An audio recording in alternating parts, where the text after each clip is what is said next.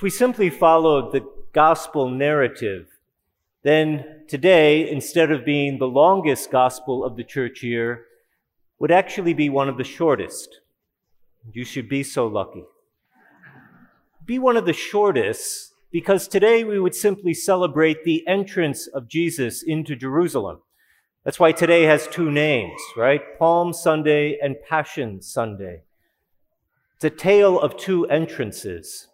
The first entrance is the entrance of Jesus into Jerusalem, with all the joy and the gladness and the excitement and the expectation and the waving of palms. That's the first entrance we celebrate today. And the second entrance is into the tomb. And it couldn't be more different. There's no excitement, there's no waving of palms, there's no great expectation, there's no freedom, seemingly.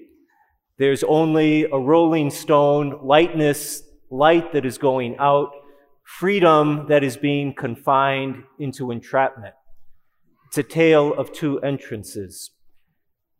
Now, on the one hand, you could say, well, the church has us read both of these today because not everyone can get to church on Good Friday, which is when we normally read the Passion. But I think it's more than that. I think it's the church saying to us, the Christian spiritual journey is somehow confined within those two entrances. And you need to be able to sit with both of them in the tension between the one and the other.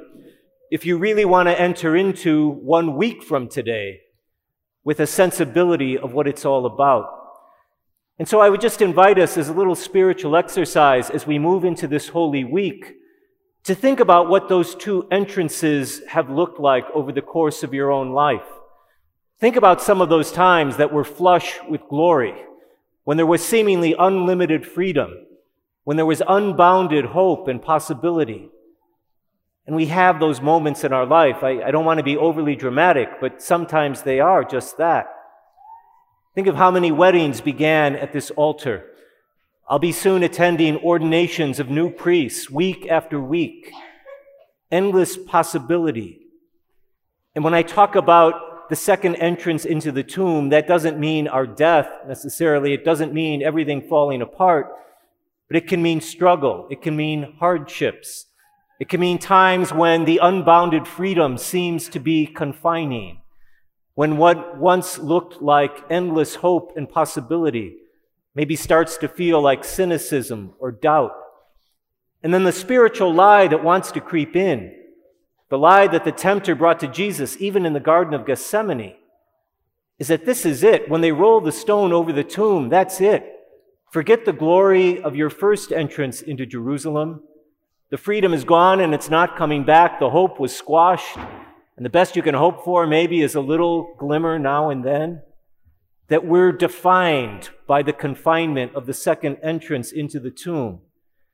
And the church is saying, I want you to stay there at least for this week.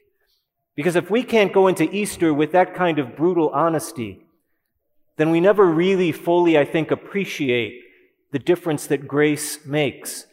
Because we know that grace doesn't magically turn everything back. Grace doesn't mean that bad things don't happen even on Easter. And that lie wants to take root. So just to prepare ourselves for what's going to happen, I don't want to give you a spoiler alert if you don't know where this is going. But when you come in then, come in with holding both of those things in your heart.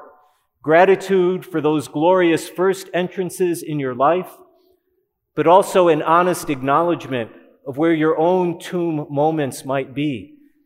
And for every one of us in this room, they look like something different, but this side of paradise, we've got them.